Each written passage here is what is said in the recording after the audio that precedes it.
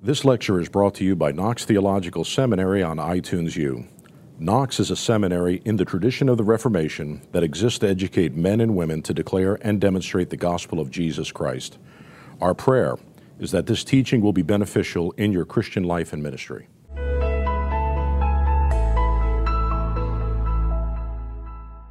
I think we've come to a sort of place of coherence there in putting those two things together.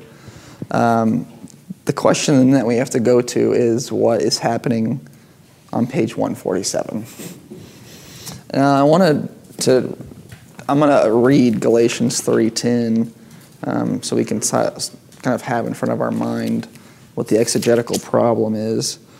It says, For all who rely on works of the law are under a curse. For it is written, Cursed be everyone who does not abide by all things written in the book of the law and do them. The quandary there is Paul seems to be saying you're under a curse if you rely on works of the law.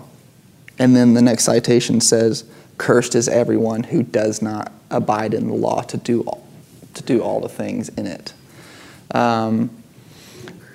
That is a really tricky exegetical quagmire. PhD theses are still being written just on these 4 to 5 verses, trying to figure out the logic of how those two things fit together.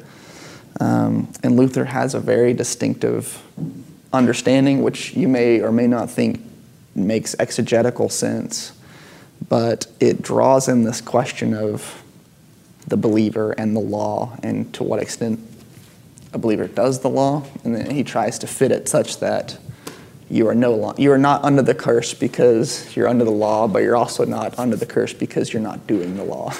And I think that's the issue that Luther is trying to address in page 147.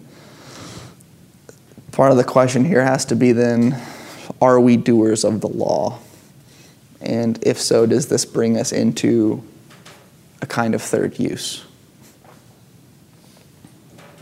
Would you explain the quandary that you're talking about? Yeah. And I picked it up when Luther was explaining it. Yeah. It seemed like, as I was reading it, it seemed like he was making it more complicated than it needed to be, but obviously you just said the same, so I'm like, okay, now what am I missing? But to me it makes pretty good sense. Yeah. Those who rely on works of the law are under a curse, for cursed be everyone who does not abide in all things written in the book of the law to do them. So what's the problem that people typically think is here is that statement 1 says you're under a curse if you are relying on the law. The works of the law. Yeah, and statement 2 says you are under a curse if you are not doing all of the things of the law.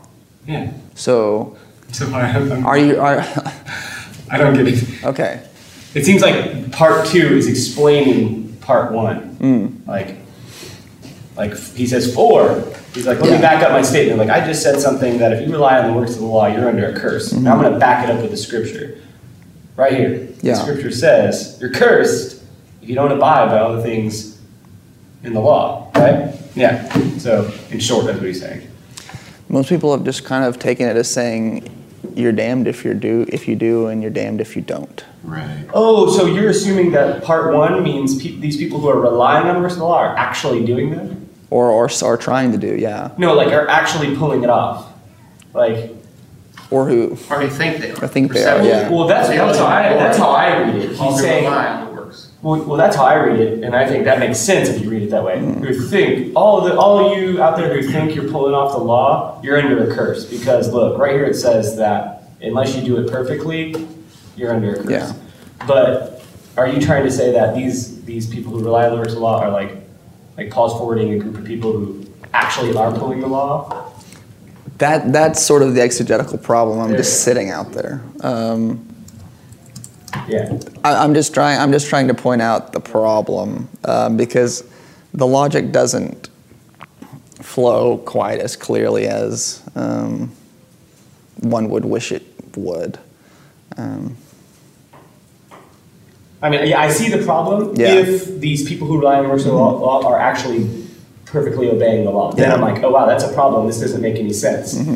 But it seems to solve the problem if we track what the rest of Galatians seems to be saying here, is that no, nobody actually does the law. And if you're going to take the law, you better do every point of it. That's what he says later, down to the T. Yeah. The reason I want to draw attention to that potential issue there is just because Luther kind of thinks what he has to do is show that believers are not relying on the law at all, and yet they are doing all of it. That's what he's driving at on page 147. So in other words, I don't want to sweep that problem under, but I don't want to just get lost in Galatians 3:10. Believes we're doing it all simply by believing in Jesus. Is that what you're saying? Well, but the question is that it? No, that's not what he's saying in page 147. So what does he say? Well, I would say that I'll preface my thoughts. Well, he says it here in the middle of the paragraph 147.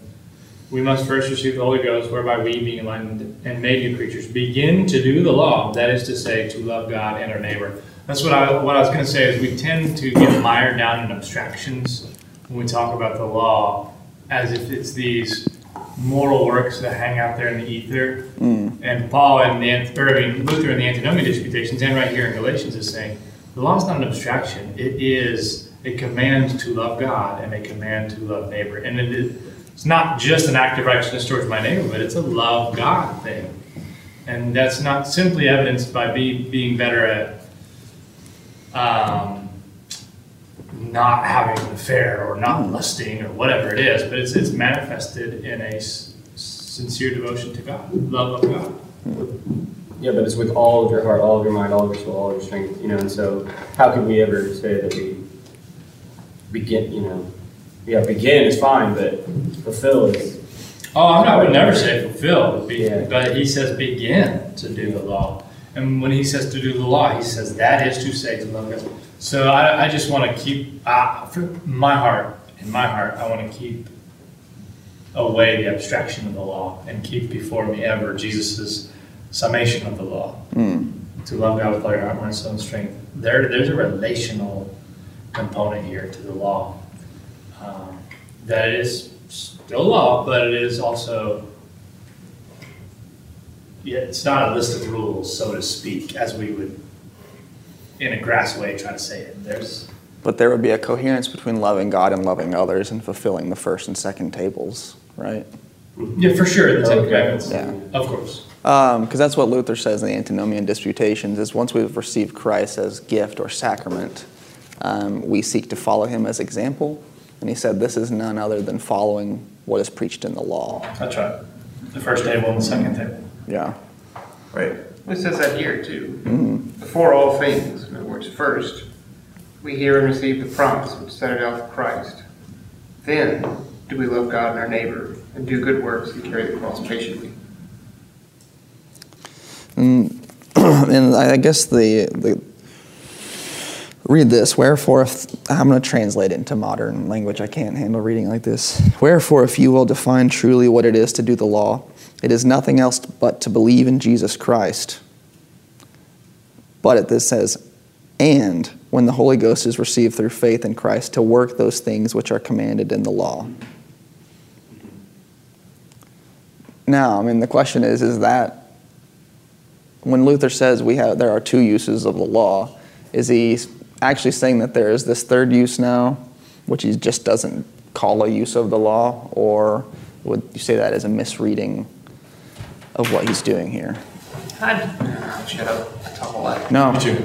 No, please do. Well, I don't see it. I see it as a sentence which is trying to say a lot at one time.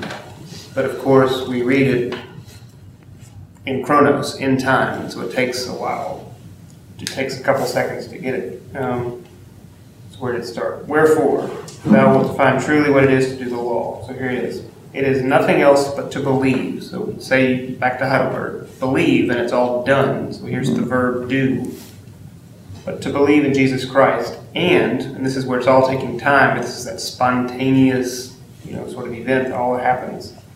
And when the Holy Ghost is received through faith, so when the belief happens, the trust is given to work. And when the Holy Ghost is received through faith in Christ, to work those things which are commanded in the law. So it's not a sequential event. The event happens, the speech act, the performative work, pulling fire back, and then all happens at once. Belief and work. The work of God is to believe, and then the works, the good works, as God is the worker, that just comes. So there's no sort of, and so now my challenge to you believers is, like, that's redundant. Why go back there? Because the belief has happened. The trust has been given. The meat has been put in my mouth.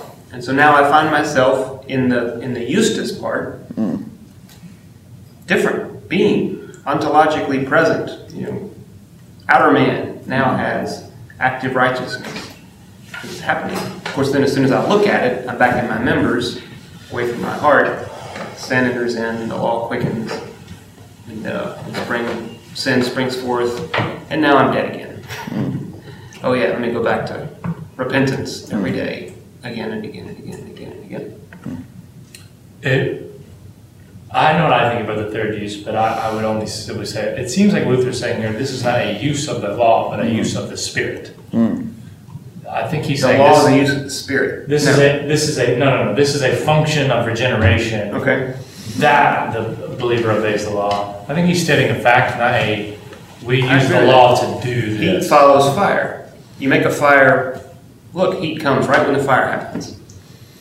I think it was Gerhard Ebeling who pointed out that the phrasing of uses of the law is highly misleading. Yeah, right. Because yes, any use of the law is God's work on us rather than our work on it. Right. So God is the worker. Yeah. So we might say the way the Spirit gets what He wants. So how does that reconcile with the first use for unbelievers? God's omnipotence. Still working all through all things. Hardening Pharaoh's heart. He's not working on anybody with the first use. If he was working on them, then they would go into the second use. Not necessarily. Not necessarily. Because they need a preacher for that. I mean, that's what I would say at least. Yeah, the Ethiopian eunuch was obeying the stop signs. Yeah. He had no preacher. Well, yeah, I agree with that. What I'm saying, I'm just questioning if every use of the law is God working on a person. Like how Abel does said. how does that reconcile with the first use?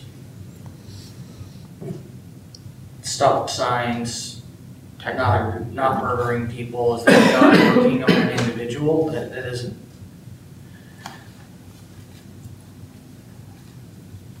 We're back to omnipotence of God, right? His inscrutable will, and consigning all men wouldn't be there because it's the heart. What we're really saying is there a better term for uses of the law?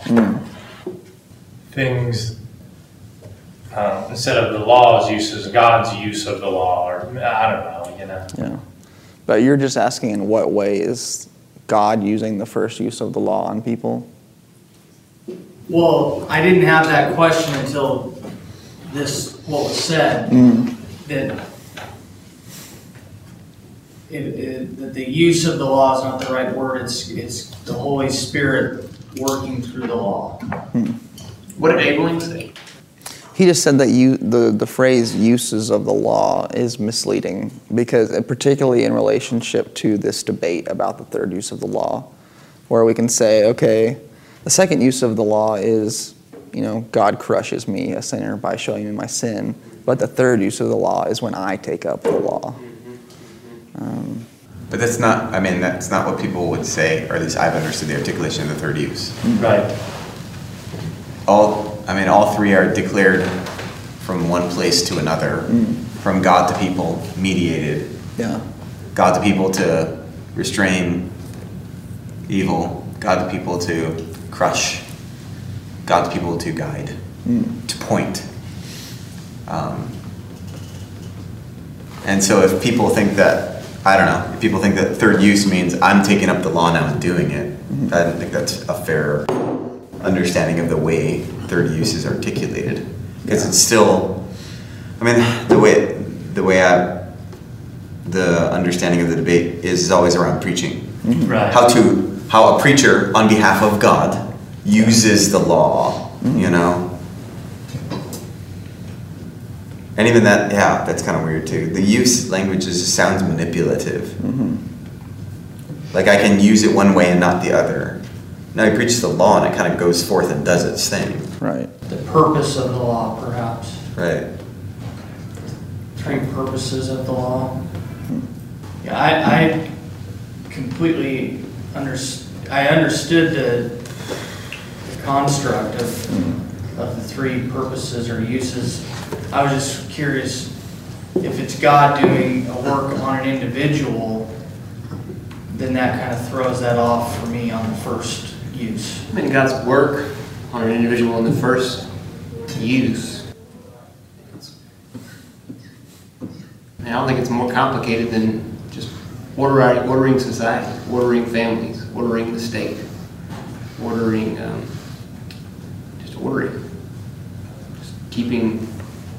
I think of it as work. He's like, I could be flying around like a hurricane and God is holding me. He's working on me by holding me down so I'm not busting everything up around me, you know? That's a work God's working on. Sure. So I mean, yeah, he's doing it. It's omnipotence. Right. Keeping the world. What's tricky about the work on language? Like what's... Well, for the unbeliever, for me. He's not working on him towards conversion. Yeah, but he's working. On the heart. That's part Do you think that's a realm that God doesn't touch, or like, what is it about the work on language that's problematic? I guess it isn't. I was just thinking if God's working in an individual, sure, then, you know, it's, in my mind. It sounds soteriological. Yeah. That's the way we normally use that language, Right. isn't it? Yeah. And That's why I think we're working on. God's working on him, so. Because on's nice and external. Yeah. You know? On versus in. Yeah. But then you get like the example of Pharaoh in the bondage of the will, and God worked on him mightily, but only in a way to provoke his bondage, you know? Yeah. Yeah, that's what I was trying to think. I was like, something we read, Luther continually says God is working on the wicked. And it was fair. Yeah. Yeah, I guess you see that. There's many examples, scripture. Yeah. Nebuchadnezzar to bring about the downfall of Israel. Pilate. Judas. That is the difficult thing, which we're kind of getting back into bondage territory, but that God does work all in all, but not all feel the touch of the second use of the law, and not all feel the comfort of the gospel. And that is just nothing other than the hidden God who doesn't reveal himself, so we can't say anything about it, but that in some sense I think has to be true of reality, that insofar as God is causing all things, in all he's working all things, he's using sort of misshapen tools and slightly better shapen tools. He's not bringing all to salvation. This is something I looked up here. It says Dictionary of Theological Terms. The third and principal use, which pertains more closely to the proper purpose of the law, finds its place among believers in whose heart the Spirit of God already lives and reigns. So it's really kind of putting it into that the redeemed, or those who are redeemed. For even though they have the law written and engraved on their hearts by the finished work of God, they have been so moved and quickened through the directing of the Spirit that they long to obey God, and they still profit by the law in two ways. And it goes on from there. I think we've talked out the uses of the law about as far as we're probably going to get it for today, unless there's something else, any other questions about. One thought, and just make sure this is right. I mean, true or false, Luther does say, the second use of the law, the theological, the killing use of the law, does not happen unless the gospel follows. That God only kills that which he will quicken. Judas, though. Yeah. He says that in his preface to Romans. I the inscrutable will of God. Maybe in parentheses, God only kills the elect. That God can kill, the two wills of God, which we talked about earlier. Just talking out loud here. He'll kill there without necessarily quickening. That's interesting, because I've always taken it more as saying, don't give someone the law without then giving them the gospel, because it is possible just to give someone law, and that's probably that's something that happens in a lot of churches, is someone just receives law, so they are only dead.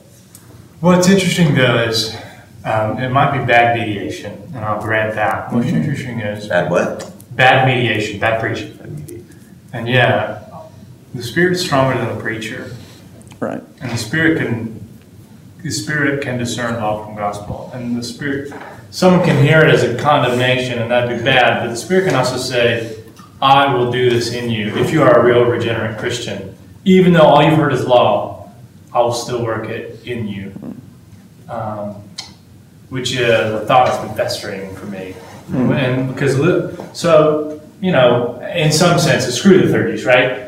Luther's saying, Spirit can do this, even if there's not simultaneous law gospel. Sure.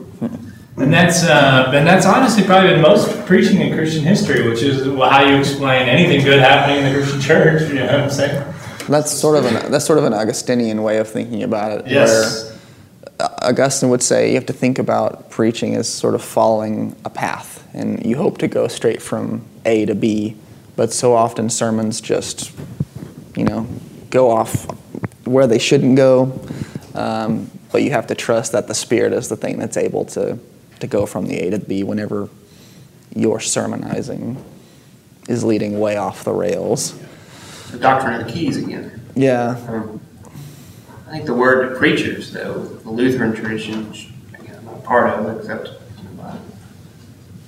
Luther, that I appreciate is just saying it's a big deal. Preaching word and sacrament It is big. is not to be taken lightly. Yeah. Holy Spirit absolutely can take crackpots and do what he wants, but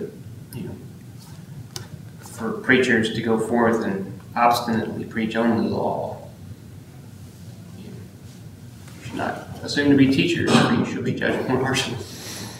Yeah, that reminded me of the repeated refrains in the Freedom of a Christian on if these people are sort of locked in terror and despair, it's because you haven't done your work as a preacher.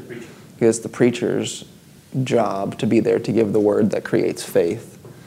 So I think you have to balance, I feel like you have to balance those two things of saying, yes, anything that my preaching ever accomplishes is nothing other than the work of the Spirit which accompanies the word that I speak.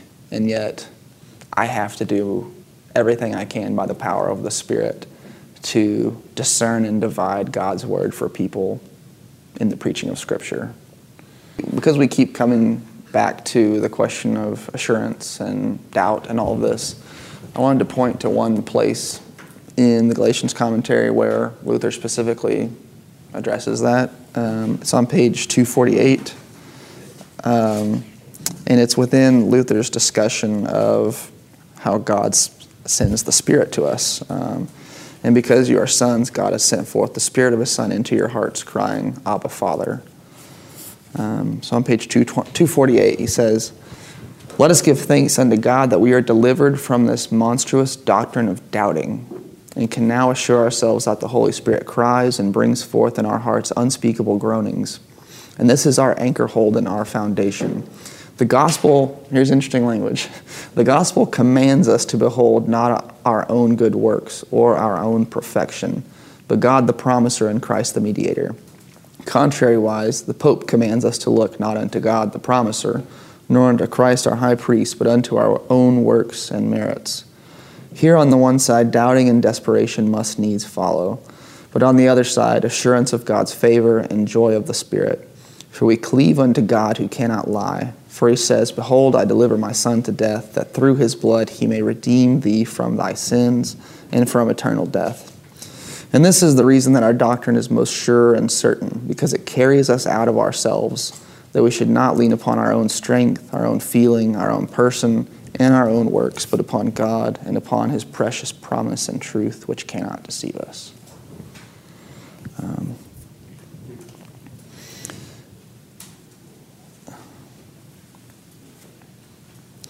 There's not really a lot I want to say about that necessarily, but I just wanted to draw our attention there to this idea that insofar as we've been talking about worries about losing faith and all of this,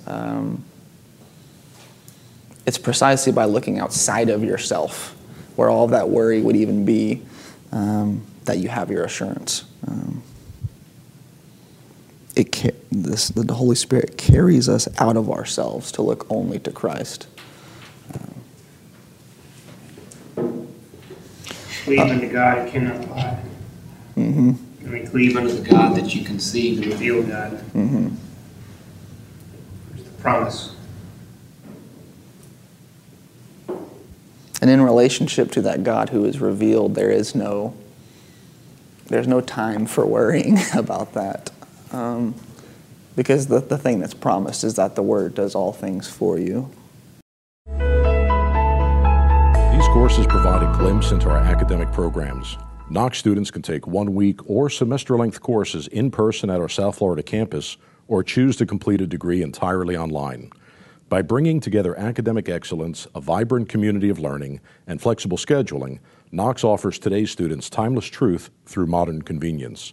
For more information about earning credit toward a master's degree, please visit our website at knoxseminary.edu.